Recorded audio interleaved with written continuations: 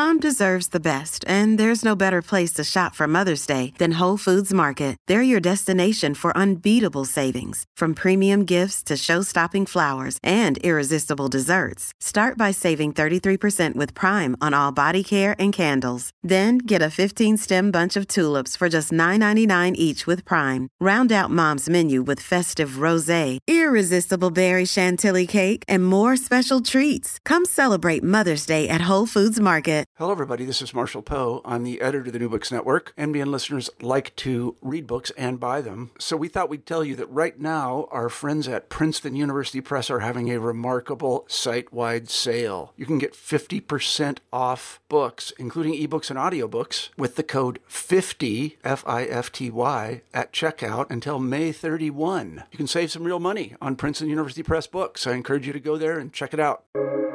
Welcome to the New Books Network. Welcome to the New Books Network. I'm Stephen Pimpare, host of the Public Policy Channel, and we are joined today by Kenneth Cobb, author of Retail Inequality, Reframing the Food Desert Debate from University of California Press. Ken, welcome. Thank you for joining us today. Well, thank you so much for having me. It's a pleasure. So before we talk about the book itself, why don't you tell our listeners a little bit about yourself and how it is that you came to this particular project? Okay.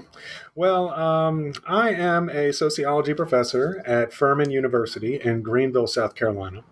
And I have been working with a couple of local neighborhoods for about the past 10 years, just trying to equip them with basic social data they need to work with their policy leaders to make meaningful changes in their neighborhoods. This started with a fight with the State Department of Transportation over the planned demolition of a bridge, which I know doesn't have anything to do with food deserts.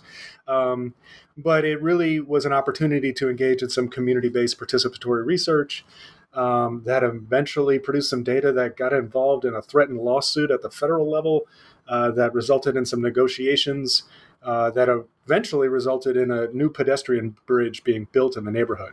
And during all of that, I was asking people about their neighborhood, what they thought, what they needed. And this issue of the bridge obviously came up because that was the subject of our little political fight. But the second topic, almost without fail, was always the lack of a grocery store. So they had identified the lack of a grocery store and just the general substandard food options in their neighborhood as just really a point of contention. They were just frustrated by it. And so I kind of let them lead the way to direct my next research project. And so that's really what I started about 8 years ago now, talking to people, sitting, in their homes at their kitchen tables, just asking them how, where they buy their food and consume their food and how they make those kinds of food-related choices. And that led to the book. So let's step back a little bit and talk about sort of the larger framing of this, and then I want to return to talking about what you learned from the residents themselves. So when we're talking about lack of access to things like a grocery store in a low-income community, that's often framed as a food desert. So talk to us a little bit, for folks who may not know, what's a food desert? Where does the idea and the framing come from? And what should we know about it before we hear you talk about why that may not be a useful way to think about what's going on in those places? Right. It's there's still debates about the terminology today, but interestingly enough, it started in the 1990s in Scotland. That was where the food desert term was actually coined in a mundane white paper from a public health agency interviewing people who are residents of a public housing project.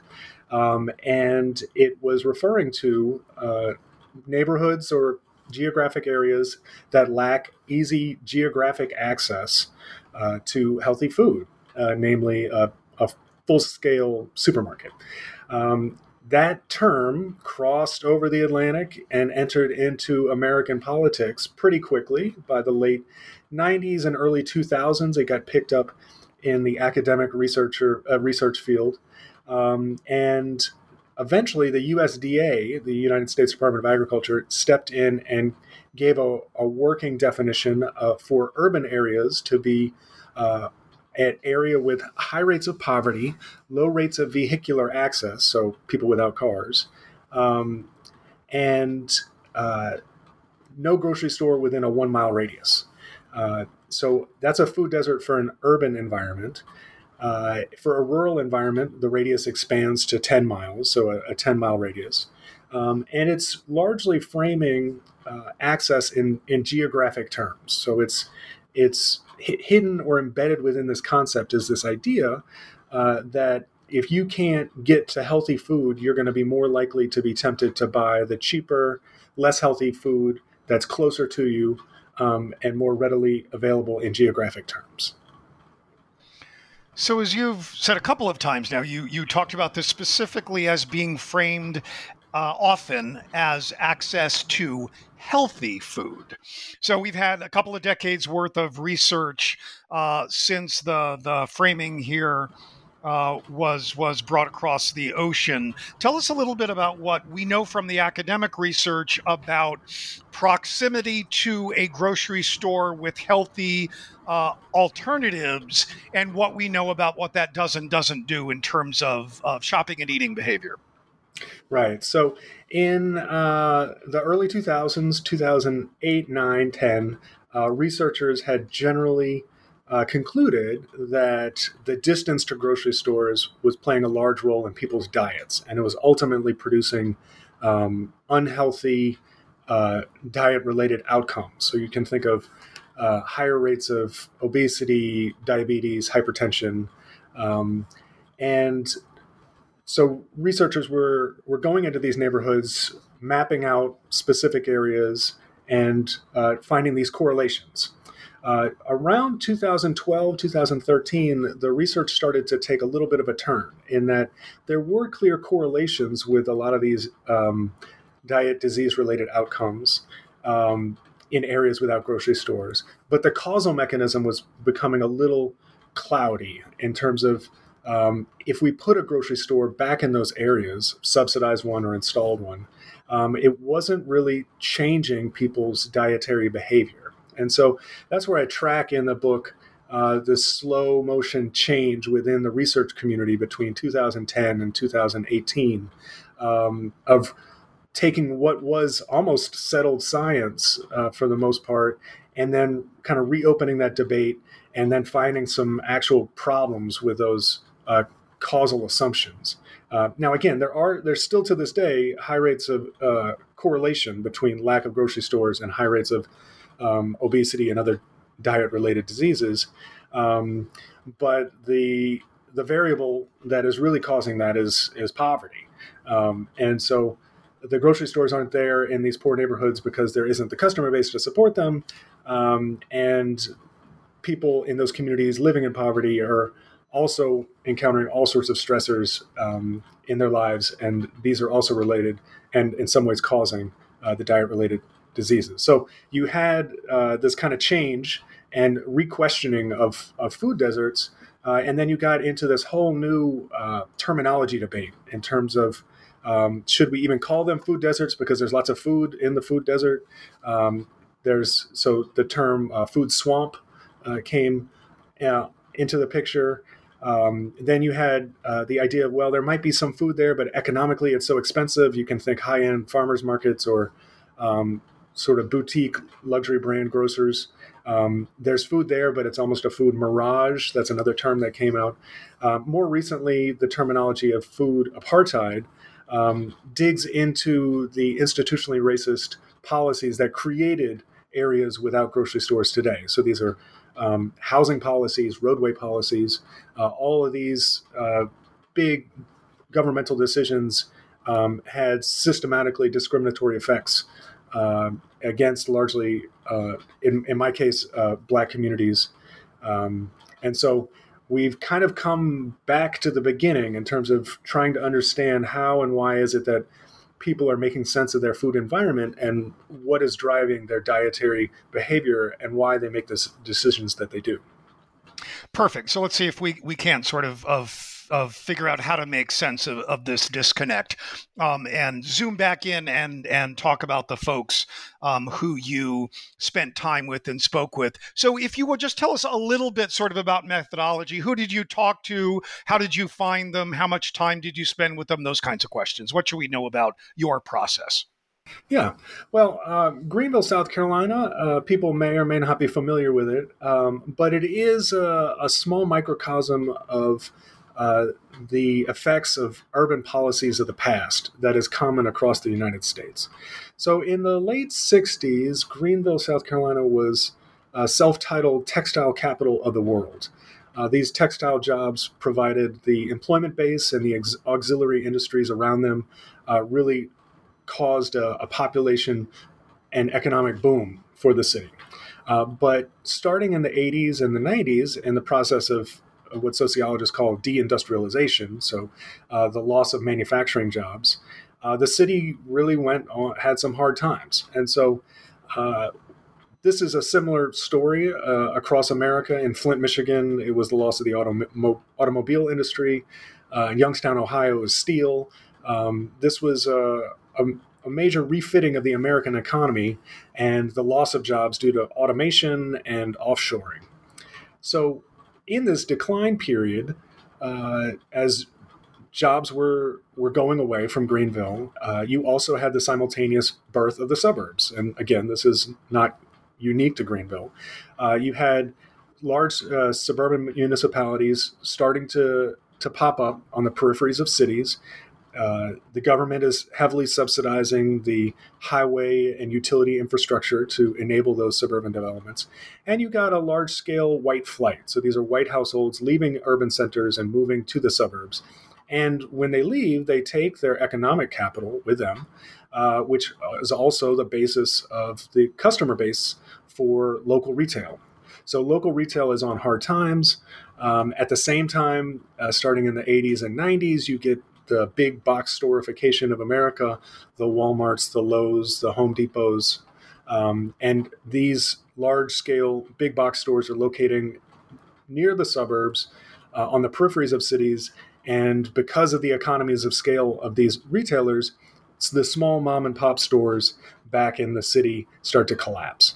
And so this is the case when I entered into the field in Greenville in 2014, 2015. They had just lost a small grocery store and had officially become a food desert, according to the USDA definition.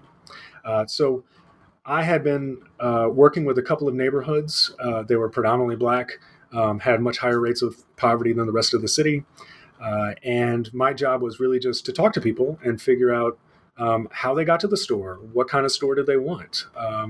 Did they feel like their political leaders were listening to them? And through these discussions, I eventually did about 100 hour-long interviews. I came to learn that they saw their food environment in ways that most of the research on the topic kind of glossed over. By most of the research on it was much more macro level and geographic focus. So it was kind of looking at maps from a distance. But I was trying to understand sort of the micro processes, the ways that people interpreted their options, how they perceived geography and distance in their everyday lives.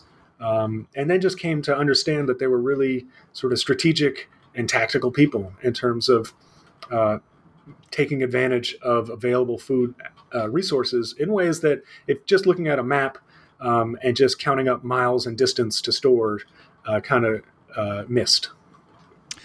Perfect. So I want to talk a bit about what you learned about how people thought about their food choices and how they went about securing food. And in the book, you frame this in 5 broad categories: people's perception of their own local food environment, access to monetary resources, access to transportation, their own social capital, and then the household dynamics of the particular household that they're inhabiting. So if you don't mind, let's take those in order. So how do people perceive this so-called food desert as they're living in it? How do they think about food and access to it? Yeah. So people were divided in kind of 2 camps when it came to perception. You had longtime residents who remembered when the mom and pop stores were in town. And so they measured their food environment in terms of past versus present. So over the course of their lives, they had seen their options slowly degrade. They had seen stores close and they'd seen new ones open up, but much farther away from the neighborhood. Newer residents had a more comparative in terms of they're comparing this town to other towns, or this side of town versus the other side of town. They're driving through their neighborhood and they're seeing certain options, the inundation of liquor stores, pawn shops, payday lenders, and whatnot. But on their way to work or on their way to church or to see their family, they're going through other parts of town and they're seeing much higher quality retail. And so to put perception into the model of how people make food-related decisions is to acknowledge that sometimes a resource can be geographically closer, but it can also be invisible in plain sight. So really high-end farmers markets or niche or boutique grocers may have been geographically accessible, but they just didn't seem, they didn't see these neighborhoods as their customer base. They were directed more towards more affluent, more white communities. And so local residents acknowledged that there might be some geographically accessible food resources, but they didn't perceive them as real options for them. They didn't see them as retail that was designed for them, staffed by them. They saw it as generally for other people in other communities and not for them. And they understood this as a statement about their value and their community's value to some extent, yes? Yeah. So, the retail options, food included, are symbolic markers of the worth of any community. You can just think of the last time you drove into a new part of town or a new area of the country that you weren't familiar with. You come in late at night. There's no one on the streets or sidewalks, and you're trying to get a sense of place. What do you look to? You look to the stores. Do the stores have bars on the window? Do the stores seem like they're selling alcohol or vice-related products? Or are they cafes and yoga studios and other types of high-end retail? And so this was the grievance of the neighborhood was not so much that we want to be able to buy healthier food all the time. It was really they were sick and tired of substandard retail because they feel like that was reflecting a version of their neighborhood that they did not see in themselves. They wanted retail that reflected their values and their interests, and they felt like businesses just weren't catering to them. So is it fair to say that they wanted to see fresh fruits and vegetables and other healthier options available, but didn't necessarily want to purchase them for themselves and their family? Yeah, I mean, it's complicated and it's a difficult political argument for them to make, but they wanted the option of being able to shop at nice, high quality retail, just like the other side of town. Their budgets and their wealth and income did not necessarily mean they would be able to support those businesses on a consistent basis, but that really wasn't the point. They wanted better quality retail, even if they knew they might not be able to shop there all the time. What they were really frustrated with is that their options were reduced to the lowest economic level in ways that they felt reflected poorly on their neighborhood. So let's continue to move through your categories. So what else should we know about the ways in which financial resources constrained food choices or structured their decision-making process? Yeah, well, obviously, if you don't have economic resources, Right. then you can't buy higher quality foods. Foods, for the most part, the most nutritious foods are also the most expensive per calorie, and the least nutritious are the cheapest per calorie. But through my interviews, I interviewed people of a broad variety of economic circumstances, and I kind of came to see that interventions to improve food access really need to be targeted towards a specific subset of the population. And this is people who are able to buy all of their food during the month, but yet are living kind of close to the poverty line, and a small increase in price, either by food or transportation costs, can really make or break a trip to the store. And so this is what the census calls the near poor, people living at 100 to 150% of the poverty line. So if you can think of, in the United States, a family of four, the poverty line is $27,500 a year. So a family of four making between $27,000 and $36,000 a year. For them, having to travel an extra mile to the grocery store can add extra costs, either in bus fare or having to pay someone to give them a ride or the wear and tear on their car. And that can really cut into their food budget. But we often talk about food deserts or food access in terms of trying to help the poorest of the poor. But people who are living in abject poverty are reliant heavily on donated food from food pantries, food kitchens, soup kitchens, and they're not full-time participants in the retail market. So if you're living way below the poverty line, you can live next door to a grocery store but not be able to afford the items in it. Right. Alternatively, people living well above the poverty line, they have access to cars. They can travel. That shrinks the map for them. They can travel to farther grocery stores. And so distance isn't really the primary determinant of their dietary choices, because even though a grocery store might be 3 miles away, they might have to drive past a number of grocery stores on their way to work. So it's the economic circumstances. It's this unique subset of people who are really living on the edge, where a little extra distance can really cancel a trip to the grocery store. Two things that are important there that I just want to underline for listeners is, if you're trying to figure out sort of where did the food desert framing go wrong, as you just pointed out, right? If you don't have sufficient resources, putting a grocery store right next door to you doesn't necessarily do you a darn bit of good, right? If you can't actually afford to go there and don't have I don't want to call it disposable income. You don't have the money available to make those purchases. The other thing, and you referenced this earlier as well, is that the food desert framing makes this assumption that people are sort of locked geographically to where it is that they live and sleep.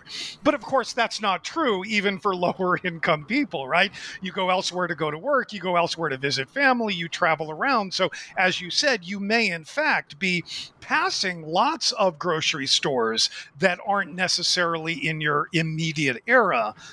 But again, it's whether you're choosing to shop there or not involves a host of other kinds of calculuses, and the mere presence of a store is not necessarily going to alter people's shopping, eating behavior, right? Right. It's people's geographic relationship to stores is dynamic. It changes according to whether or not they get a new job, or if their family members move, or if they've got appointments across town. You know, people living near the poverty line, if they're dependent upon any social services, they are going to appointments all the time. They're going to different governmental agencies and departments and offices.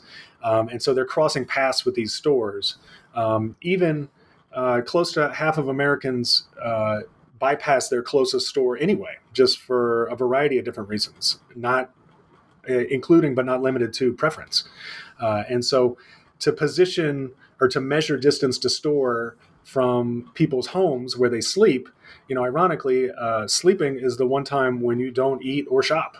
And so right. It's to rethink, you know, how is it that we can calculate the waypoints of people's lives to figure out how and why they get to the store. So we've got the link there between sort of talking about transportation and talking about social capital. Tell us a little bit just about the last mile problem as we think through how people do find food and how they go about it, and then talk about the importance of social capital, particularly if, things like needing to get a ride from someone. How does that play out? And again, alter the kinds of decisions that people are making that aren't necessarily accounted for in the framing of food deserts.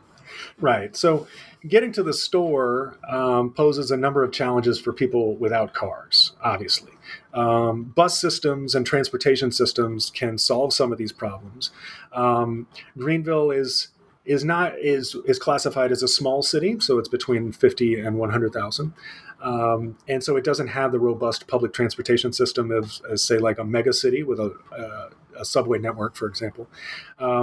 But bus systems are really good at getting people from bus stop to bus stop, and not so much as getting people from their homes to the bus stop and from their bus stop to the store and from their store back to the bus stop. And so I posit this as kind of a smaller version of the last mile problem, is that anyone with any kind of mobility issues or even just a rainstorm can ruin a trip to the store in terms of lugging bags to and from a bus stop. So I interviewed people who lived only a couple of blocks away from a bus stop, and the bus system would take them right to the parking lot of a large grocer, but the parking lot itself was a quarter of a mile long all across and had an elevation change. And so that alone made what would seem like a great transportation solution and created just another set of problems for them. So if people didn't see the bus system as really well suited, depending upon their circumstances, there was a pretty robust and informal ride network in the neighborhoods where I conducted my research. So this is just people asking friends of friends to get rides. And by talking to people who were dependent upon rides to the store, I came to see that there was sort of an economic calculus. So the price that people would charge to drive other people to the store was kind of dependent upon social distance. Family members, obviously you drive them for free, but if it's a friend, maybe you might ask them to chip in a little bit for gas. If it's a friend of a friend, maybe that goes up a little bit more. This was a resource for them. This is that people were able to activate through their networks, activate their social capital, to use connections in a system of reciprocity. This is, if you do one favor for me, I'll do a favor for you. And it really kind of highlighted the tactical and strategic ways that people were much more savvy about their food environment that isn't quite recognized in most media accounts of the issue, where they weren't passive victims to their geography in ways that a lot of depictions of food desert residents do. So let's circle back to where we started in talking about sort of the notion that if we bring a large supermarket into a poor and low income neighborhood, that, as you point out, really does have demonstrable, measurable negative health outcomes that differ from other places, many of which are diet related. Why does it not alter eating behavior, and why do people, even those with access to a ride, why don't they do what people say they should do, right? It's cheaper and it's better for you if you buy whole foods and you prepare them yourselves. Why don't more people do that? Well, life can get complicated, and it's not just for food desert residents; it's for all of us. I mean, there's the time spent easier said than done, right? Time spent in the kitchen has been declining. Expenditures for food prepared outside the home has been rising. Even the wealthiest amongst us don't have particularly great diets. Fast food consumption goes up with income.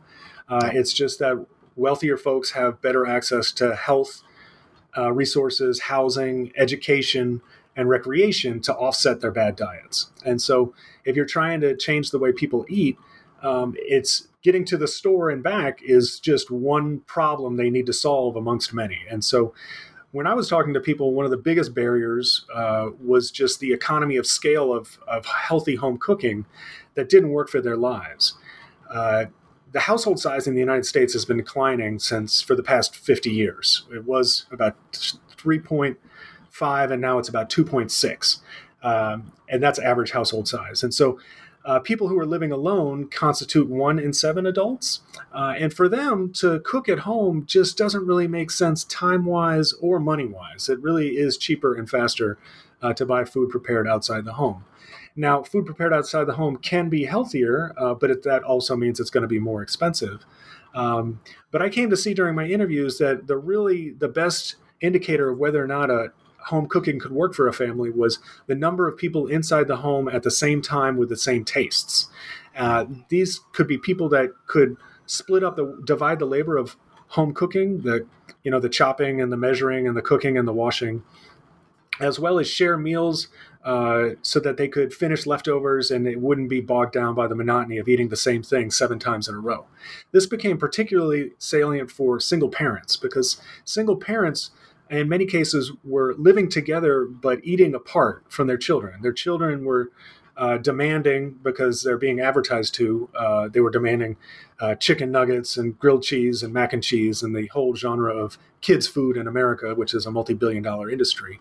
And the parents would then have to cook something for themselves differently. And so that became really inefficient and it became really difficult. And they tried to convince their kids to eat the same foods that they did as adults.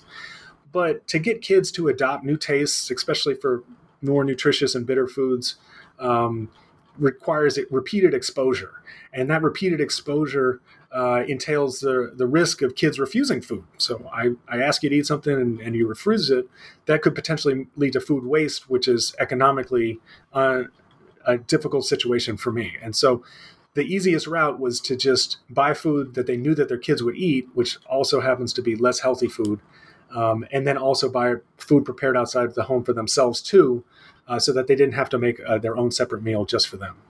Yeah. There's a recent book by Priya Fielding Singh that I suspect you know called How the Other Half Eats, that examines a similar set of questions. And one of the striking things that she finds in the interview with the poor and low-income mothers who she spends time with is that they feel that they spend so much time saying no, right? Because so much is unavailable to their children that this is one of the places where they can say yes, right? They could stop at the fast food restaurant and give their child the meal they want, and it's going to be satisfying and it's going to make them happy. And that contributes to making them feel like they're being a good mother under extraordinarily constrained circumstances, right? Very similar sort of sets of logics that I think often in the policymaking world we just don't have on our radar. Yeah, I mean, obviously we'd like people to eat less fast food and junk food, but at the same time, brand name fast food and junk food is some people's only access point into our popular consumer culture. Yep. If you're buying secondhand clothes and you're buying off-brand shoes, then if you're a child in this country, you're separated from the other kids at the lunch table. But if you can open up your lunchbox and you've got a bag of brand name junk food, the same one that the other kids are eating, then you have a point of connection that you are also eating similar things, talking about similar things in ways, other aspects of your life. You're usually set apart and left to do the stuff that other kids don't have to. Yeah. So Ken, as we work our way toward concluding, I want to talk a little bit about the activism that you witnessed and were a part of around bringing better retail options into the neighborhood. And as you point out, right, the residents didn't really want a grocery store in order to improve their access to healthy food, but that's nonetheless often the argument that they made. Can you talk a little bit about sort of how the development politics play out around this issue? Yeah, it was the nature of the research was kind of twofold in that I attended a lot of public meetings, and I would hear people stand up and say, we want a grocery store. We're sick and tired of these unhealthy options in our neighborhoods. And it was really impassioned and got the attention of local politicians and policymakers. But at the same time, I would interview these people in private in their homes, and I would ask them what they eat and what they like to eat and what they would like to eat if they would like to make changes, what kinds of changes. And they would describe that in many cases, cooking healthy food from scratch just did not work for them. They couldn't do it. They might not have even had enough time to do it because of just the nature of their job and when they worked. But nonetheless, in public settings, they knew the plea for a grocery store really got people's attention. And so there's kind of two levels to the food access debate, the public and the private. The private is very, the logic behind it is kind of complicated and it can't be condensed into a short soundbite because people wanted retail that they saw as good retail meant for them, retail staffed by them, that catered to their needs and their preferences, and that respected their community and the history of their community. Even if they didn't necessarily intend or their economic circumstances precluded them from being able to support that business on a consistent basis. Now, that's a complicated talking point. What's much easier is we want a grocery store because of we want to reduce these public health tragedies that are going on in our communities. And so they had kind of tapped into this really powerful talking point that if they focused on health and healthy eating, they could get attention because of the abundance of food-related social movements already in existence in America today. So this is slow food, local food, non-GMO food, food justice, food equity. All these social movements have a broad political base that is largely staffed in many instances by middle-class and white political advocates. They are interested in healthy food. And so talking about healthy food leverages their power in the political marketplace. And so even though people didn't intend on changing their diets just because of the complexity of the everyday realities of their life, they knew that focusing the issue on health was a politically powerful strategy. And so I don't think they weren't being deceptive and they weren't being dishonest. They were just being strategic in that they had been complaining about the overabundance of lousy retail, liquor stores, pawn shops, payday lenders. Nobody really cared for decades and decades until they reframed this debate into the language of healthy food. And that got a lot of people's attention really quickly. You are listening to the Public Policy channel of the New Books Network, and we have been speaking with Kenneth Cobb, who is the author of Retail Inequality, Reframing the Food Desert Debate, new out from University of California Press. Ken, thank you so much for joining us today. Much appreciated. Thank you so much. This was fun.